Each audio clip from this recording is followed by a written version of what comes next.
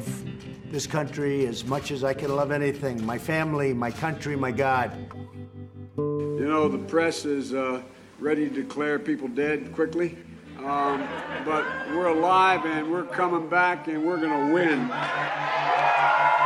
There are a lot of people out there that have done some very, very evil things. Let us go forward. Let us beat Trump. Let us transform this country. Thank you all very much. We can never let this happen to another president. Ej, chihuahua. Og hvad skal det betyde? Et eller andet form for udråb? Ja, man siger det, når man vil gerne sige wow, for eksempel. Eller hvis man gerne vil sige, what the fuck? Hvor kommer det fra? Jamen, det er sjovt. Jeg var en udvekslingsstuderende i Mexico, og min mexikansk mor, hun siger det hele tiden. Mærkeligt udtryk. Hvor kommer det der med chihuahua fra? Jamen, det er, vidste du det? Det er en mexikansk hund. Altså den her lille grimme, skaldede hund? Ja, det er rigtigt. Og det kom fra de mexikanske oprindelige folkaffærer. Altså indianerne? Ja. De havde chihuahuaer? Ja, er det ikke mærkeligt? Men hvorfor snakker vi om Mexico? Ja, men fordi i dag snakker vi om latinamerikanere. Og hvorfor gør vi det? Fordi de spiller en vigtig rolle i valget. Det er fordi, det er jo første gang, at latinamerikanere er den allerstørste minoritetsgruppe. Ja. Altså i hele USA. Det er utroligt. Ja, og derfor kommer de selvfølgelig til at spille en vigtig rolle. Ja, og de spiller en vigtig rolle lige i Nevada. Ja, for der er de 28%. 28% af befolkningen. Ja, og det er mange. Ja. Vi skal også tale om indvandring i det hele taget, fordi selvfølgelig er de her latinamerikanere kommet et sted fra. Ja, og jeg synes, der er masser af snak om national identitet, indvandring, alt de der slags spørgsmål. Og det handler om, det er spørgsmål i USA og i Danmark faktisk. Mm. Og fordi det er latinamerikansk tema i dag, så har jeg lavet noget, der hedder pupusas. Har du det? Mm. Skal vi spise dem? Ja, det er altså en salvadoriansk opskrift. Du kan bare godt glæde dig. Det glæder mig til. Og det er jo spansk, det der pupusas. Der er jo spansk fortid overalt her i Nevada.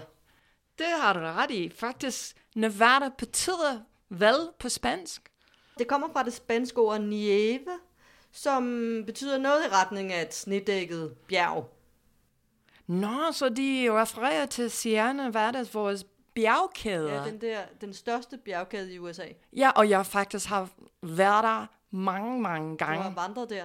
Ja, da jeg var lille, 3 uger i gang. Nevada, det var jo under spansk ejerskab fra 1519, og 1821 så kom det ind under Mexico, fordi at Mexico blev selvstændig fra Spanien. Og så blev det pludselig amerikansk, fordi Amerika vandt den amerikansk-mexikanske krig. Altså, så der er lange spanske aner. Det kan man godt sige. Medierne, de spåede også, at det ville være svært for Bernie Sanders at nå til tops her i Nevada. Faktisk, de bekymrer sig, hvad skal ske i Nevada, fordi det var den første primærvalg, eller det var en caucus igen, må jeg sige, at der var ikke bare en flertal af hvide mennesker. Og alle undrede sig over, kunne Sanders, og hvem kan tage den latinamerikanske stemmer? Det viste sig jo, at Sanders han fik helt i top. Altså han endte med næsten 47%. Er det ikke utroligt? Og nummer 2 var Biden, men han fik kun 20,4%. Ja. Meget mindre. Det faktisk viser, at Sanders var den klart, og er den klart forløber i præsidentvalget nu. Ja, det er han. Og det også viser, at han kan tiltrække alle slags vælgere. Mm. Det vil sige, han tiltrækker dem, som er uddannet, har mere uddannet, dem, som har mindre uddannet, dem, som er arbejdere, dem, som er latiner. In Nevada, we have just put together a multi-generational, multi-racial coalition, which is going to not only win in Nevada, it's going to sweep this country. Den eneste gruppe mennesker, han ikke har tiltrækket, var dem, som er over 65. Og det fik Biden. Og også de sorte kom Sanders ind for nummer 2. Biden fik lige lidt mere end... Fordi han har været vicepræsident for Obama, sikkert, ikke? Ja. Det hænger stadig ved. Ja, det betyder noget. Nå, men kan du huske, hvad jeg sagde i begyndelsen om det der mad, som jeg havde lavet? Ej, jeg glæder mig så meget. Pupusas. Det er altså en slags madbrød fra San Salvador. Og jeg så en video med sådan en husmor, der lavede dem. Og det er i hvert fald meget latinamerikansk. Og så har jeg også lavet sådan noget her, prøv at se. Sådan noget kål, som er måske fermenteret, kan man næsten sige, meget moderne. Og så lidt tomatsalsa, så der også bliver lidt farver, ikke? Ej, hvor er det flot. Det kan vi altså godt spise nu. Ej, jeg glæder mig. Og hvad er det i den her papusa? Majsmel. Det var lidt svært at arbejde med, det har jeg aldrig prøvet før. Hvordan var det svært? Det er ligesom om det bliver sådan noget gryn, som ikke rigtig hænger sammen, så jeg måtte skynde mig at lave det til en bold og klaske dem flade. Og så er det hvidløg og peber og... Ja, men jeg synes, du har 2 forskellige slags. En med kød og en med bønner. Du fik den med bønner. Og jeg elsker den med bønner. Jeg synes, det smager sindssygt godt. Og det minte mig om Latinamerika. Fordi så har jeg jo ramt rigtigt. Ja, fordi alle land, de faktisk spiser majs og bønner. Det gør de. Salud, som man siger. Salud? Hvad betyder det skål? Ja. Okay, men jeg har noget tequila ude på køleskabet. Nevada, eller hvordan er det nu? Det er automatisk for mig, fordi jeg har den der flade af Nevada. Nevada. Det er i hvert fald en stat, hvor minoritetsbefolkningen sådan snart kunne tro med at blive en majoritetsbefolkning. Og det er jo noget, man snakker meget om her i Danmark. Der er en del af danskerne, der er meget bekymrede for, at en del af dem, der er kommet hertil, som er muslimske borgere fra Mellemøsten, alle mulige lande, at de skal overtage det hele og lave Danmark om til et kalifat. De er bange for deres kultur, deres religion, deres anderledes madvaner, alt. Men hvad tror du om multikulturalisme? Gælder det i Danmark? Der er i hvert fald nogen, der vil kaste op, bare du sagde ordet. Multikultur er ikke dansk, mener de. Det er super interessant, fordi hvor jeg er vokset op hen, er multikulturalisme en princip, vi har. Og men du kommer jo også fra et indvandrerland. Dit land er jo et indvandrerland. Det har du ret i, fordi for mig er det en styrke. Og det handler om, at hvor jeg kommer fra, det er ikke bare, hvad for en slags asiatisk mad, man skal have, men faktisk, hvad for en slags kinesisk mad. Er det taiwanesisk? Er det kantonesisk? Og det er super sjovt. Ja, for du har vokset op et sted, hvor der er en kæmpe stor kinesisk befolkning i Kalifornien. Også det skal vi tælle om i et andet afsnit. Ja, der har du ret i. Du var ret overrasket, at du kom til Danmark, over hvordan indvandrere så sig selv her i Danmark. Ja, fordi jeg var ung på CBS, og den første gang, jeg talte med mennesker, som kom fra, det vil sige deres forældre, kom fra en anden land, de sagde til mig, at de ikke var danskere. Og det var en meget fremmed begreb for mig. Jeg har aldrig tænkt over, at der er mennesker, som var født i et land, og de synes ikke, de hører til det der land. Hvis skyld er det så, at de ikke er danskere? Er det deres egen skyld, eller er det vores skyld? Det er næsten en provokerende spørgsmål, faktisk. Hvad synes du? Jeg tror, det kunne være både og. Altså, jeg tror også, at man kan blive så vred over, at man ikke får de rigtige muligheder, som man nærmest i trods ikke vil være med, altså ikke vil være en del af samfundet. Og jeg tror også, at vi kunne have gjort meget mere for at tage godt imod dem. Men altså at vise, at vi synes, at de var lige så meget værd. Men jeg tror også, det er svært at være sådan en monokultur som vores, hvor der pludselig kommer nogen, som er helt anderledes, og som så anderledes fra det, som vi kender. Jamen, jeg synes, det er meget interessant, fordi jeg tror, det handler om, hvad vi kalder på engelsk belonging. At man føler sig knyttet til et land. Og jeg har tænkt meget om det her i Danmark. Jeg har en veninde, som hendes forældre, faktisk hendes mor kom her, da hun var 18. og hendes mor var 18, og så fik hun en dansk uddannelse og prøvede at få et fast job og kunne ikke få den, og så nu er hun i 50'erne, og hun har fået stress og er fortidspensionær. Og så min veninde, hun er faktisk emigreret tilbage til den land, hendes forældre kommer fra, fordi hun føler, at det er, hvad det er at blive dansk, skifte hele tiden. Hun kunne ikke finde ud af, hvad det er. Hvad skal hun gøre, så hun kan blive dansk? Så beslutter hun at tage tilbage til hendes forældres land, og hun er der stadigvæk, faktisk. Så ville hun bare slet ikke være dansk, når det skulle være så besværligt. Hun kan ikke finde ud af, hvad skal hun gøre, Nej. fordi hun føler sig faktisk dansk. Men Det tror jeg også er mange af de her unge, især deres problem. Hvad er det, vi forlanger af dem? Hvordan skal de være?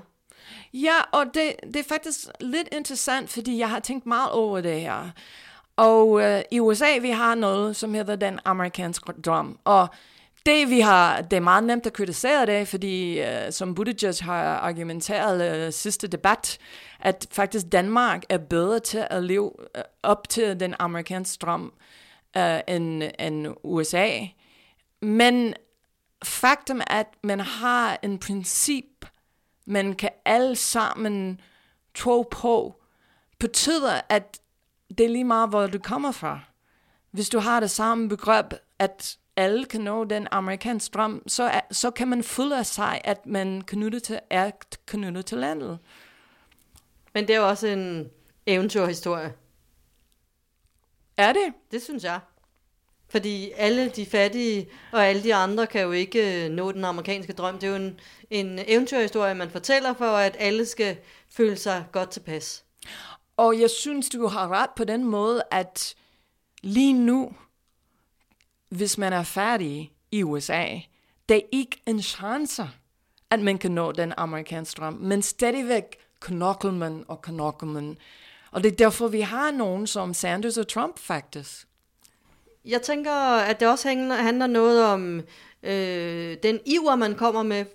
Den ivrighed, hvor med man gerne vil være en del af det nye land. Altså, hvor meget vil man gerne være en del af det nye land? Eller har man stadigvæk en stor længsel efter det, man forlod? Og det kommer måske også an på, hvorfor man forlod det land. Det har du ret i. Jeg tænker, at nogle af de første indvandrere i USA, de kom jo også fra utrolig fattigdom i Europa. Og de fik en ny mulighed og et nyt håb, da de kom til USA. Men alligevel var der jo nogle af de gamle, mødrene og fædrene og de gamle i familierne, som jo aldrig lærte engelsk, og som aldrig ligesom blev en del af det amerikanske samfund. Det er jo flere generationer siden, at de var fremmede, kan man sige. Det er faktisk meget interessant.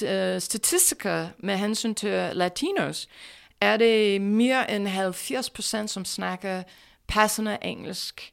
Men du har ret, at der er for eksempel kineser eller latinamerikanere, som forældre snakker bedre kinesisk eller spansk end engelsk. Det har du ret i. Men jeg tænker på min egen historie. Jeg har en forfader, som de boede langs den der fløde, som er i Alsace-Lorraine, den der Vinland. Ja. De var noget, som hedder Anabaptists. Det vil sige lidt som mennonitterne. Og endnu en af de der skøre sekter, der tog til USA.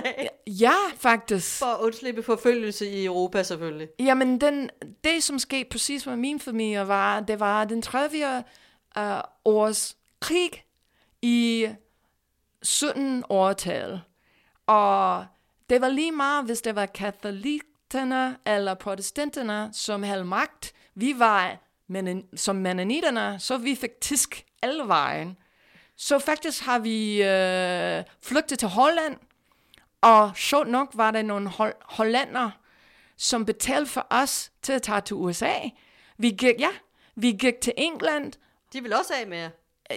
Ej, jeg tror, de vil gerne hjælpe os. Det tror du? Ja, det tror jeg. Og vi gik til England og ventede en måned, og så tog vi til USA og bliver der lige nu i Pennsylvania, hvor vi tog til hen, er der en museum, som hedder The Her House. Og det er den ældste hus øst af Mississippi River, og det var mine forfædre. Wow, Robin. Ja. Du har simpelthen et museum opkaldt efter dig. Er det ikke mærkeligt? Det er da fantastisk. Jamen, det er en indvandringshistorie, men jeg tænker tilbage til Danmark, faktisk. Ja.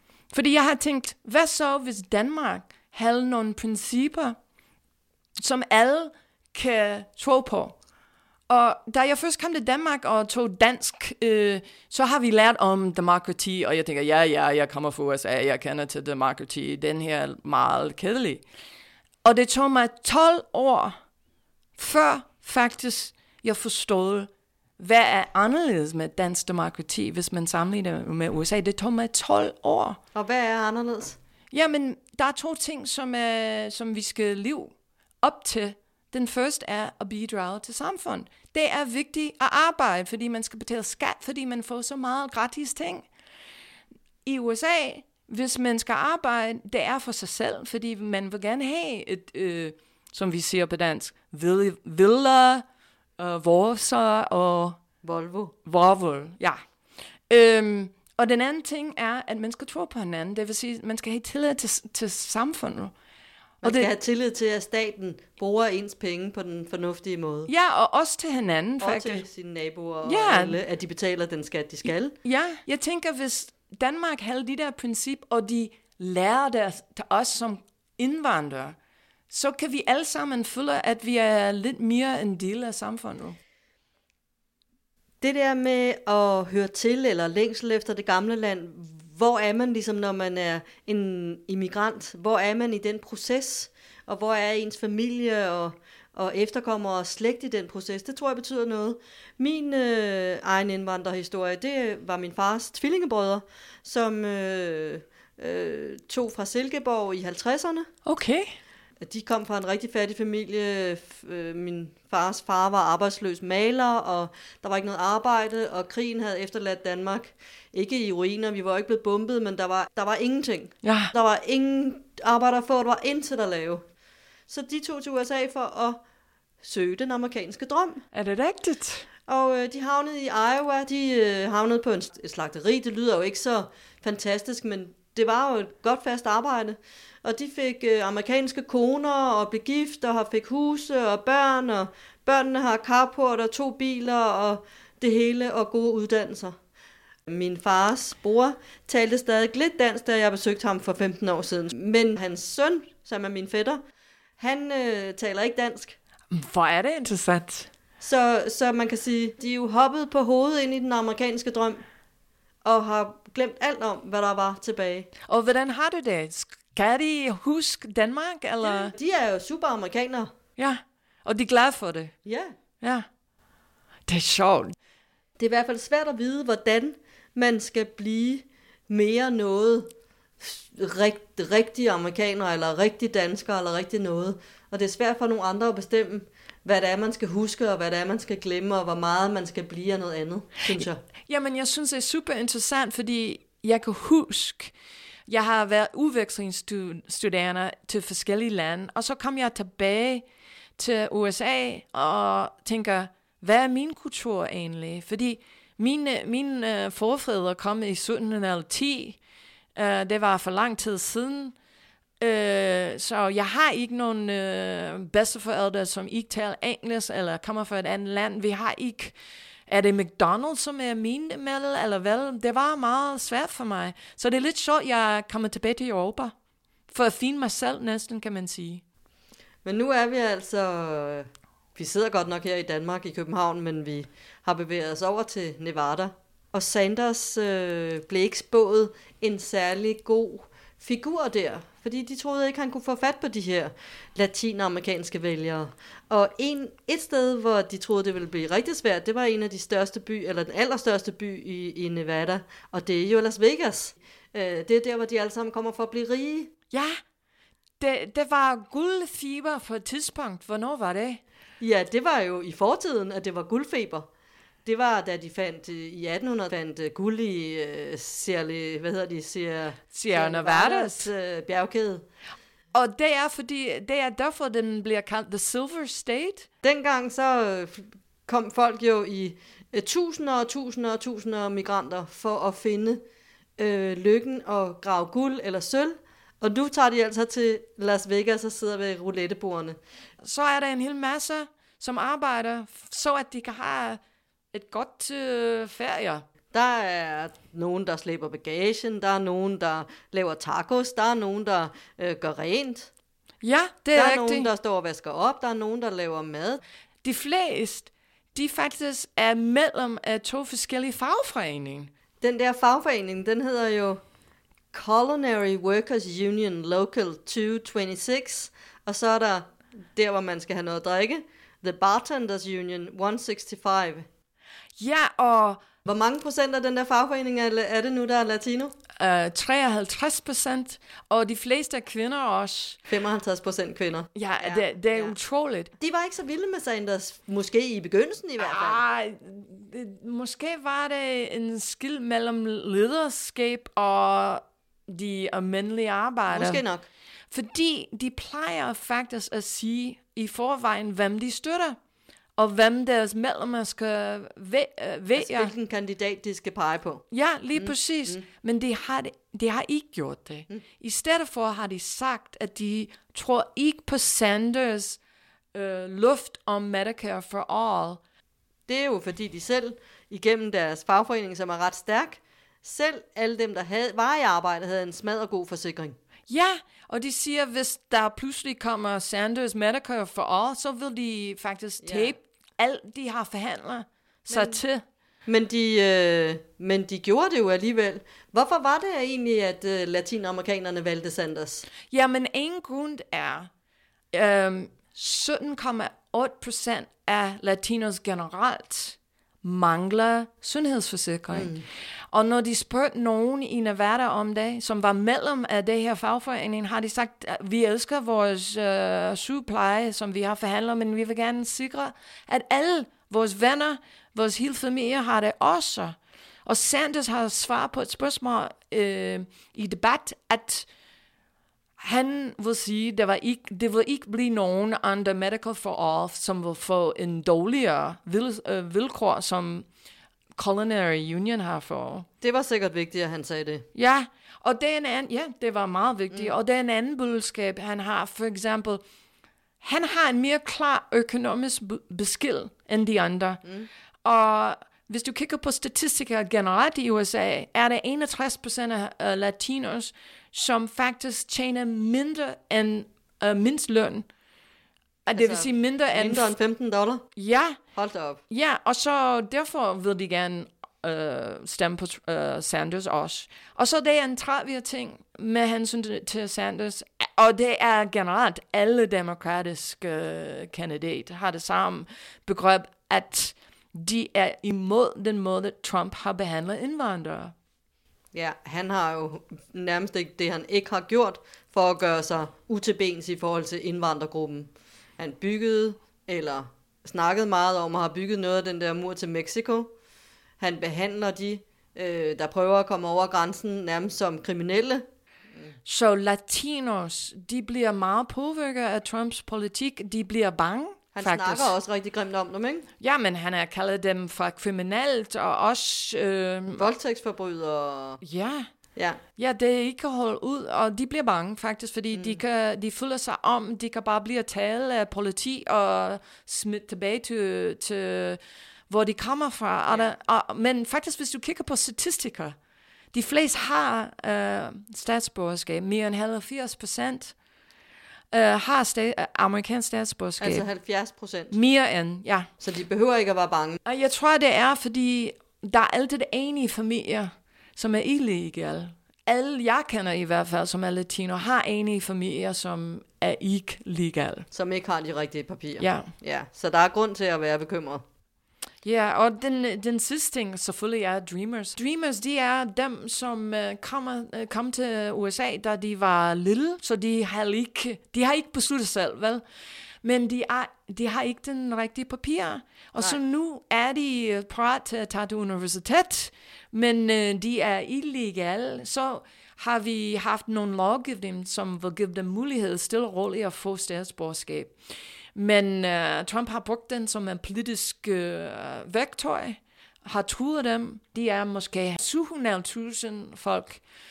De også føler sig meget truet. Der er en anden ting med den latinamerikanske vælgergruppe. De er meget unge, og det er de også her i Nevada. Det er 44% af dem, tilhører den her gruppe millennials. Ja. Det er en meget ung befolkningsgruppe, og det er lidt svært med unge at få dem til at stemme. Dem, der skal stemme første gang især. Ja, men der er masser af grund til, at de stemmer mindre. Faktisk, statistikker viser, at deres stemmeprocent er 20-30% lavere. Og hvorfor er det? En grund, som jeg synes er vigtig, er, at man skal registrere, og så skal man stemme. Ja, så man skal 2 gange, kan man sige, i gang. Ja, og reglerne analyserer alle steder, så hvad så, hvis man pludselig er i en anden delstat? For at læse? Ja, for at læse og få arbejde, og skal finde ud af, okay, hvad er reglerne omkring registrering? Og så, hvornår kan man stemme? Og faktisk, hvem er alle de her kandidater? Hvordan kan man finde ud af dem?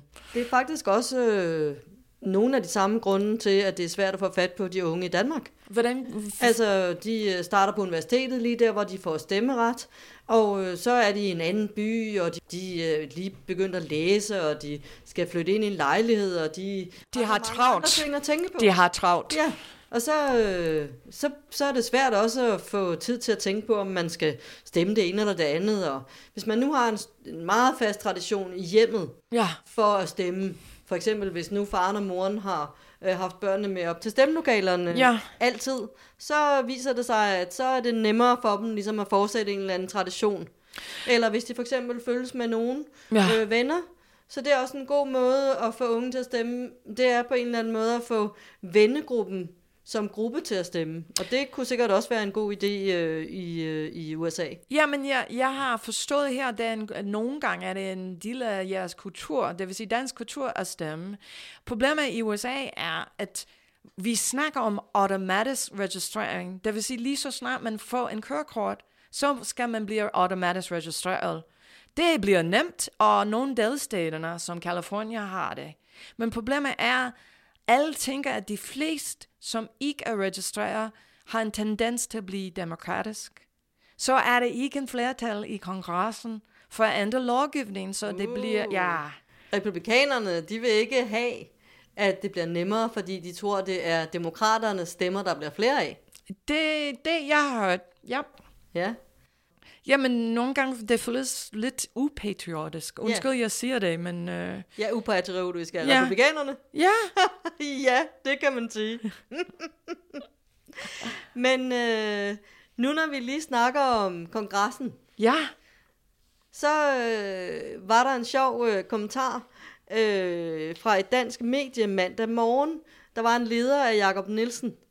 Og når jeg tænker på kongressen, så kan jeg meget se det her, som Jakob Nielsen han skrev i mandag morgen. Fordi da jeg sad og så på hele sagen omkring rigsretssagen mod Trump, så snakkede vi om dengang, kan du huske det, hvor gammeldags jeg synes det hele var? Ja. Hvor gamle politikerne var, de var så gamle, så jeg var bange for, at de skulle falde ned af stolen. Der var nogle af dem, der næsten ikke kunne tale. Jakob Nielsen i mandag morgen, han skriver: glem det vilde vesten. USA er ved at gro fast i gamle måder at tænke på, og en insisterende modstand mod at tænke nyt. Det er en mulighed for Europa nu, hvis kontinentets unge ledere tør gribe den. Alle de der europæiske unge politikere, de kunne jo være børnebørn til dem, der måske bliver præsident i USA i år. Det er faktisk mærkeligt at tænke på. Betyder det, at det skal være Buttigieg som præsident? Han er 38, er han? Altså, det synes Jakob Nielsen i hvert fald. Og lige af den grund kunne jeg måske også godt være lidt fristet. Ja. Trænger I ikke til lidt morgenluft? Nå, Robin, du vil også komme med en forudsigelse lige her til sidst, ved du ikke? Den næste primærvalg, det er South Carolina, hvor 61% af primærvalgvælgerne, de er sorte. Og så har Biden insisteret på og argumenteret på, at han vil vinde. Og jeg får jo sige, at måske er det et kamp mellem Biden Måske vil han blive nummer 1, og Sanders nummer 2. Men så har vi lidt penge i politik den her gang. Og vi skal se, hvordan de der billionærer, hvordan de kommer ud. Fordi de har også brugt masser af penge i South Carolina. Men South Carolina er medvind til Super Tuesday, som er kun 3 dage senere. Og det kunne godt være, at Sanders har medvind lige nu. Ja, det må vi se. Det bliver sjovt.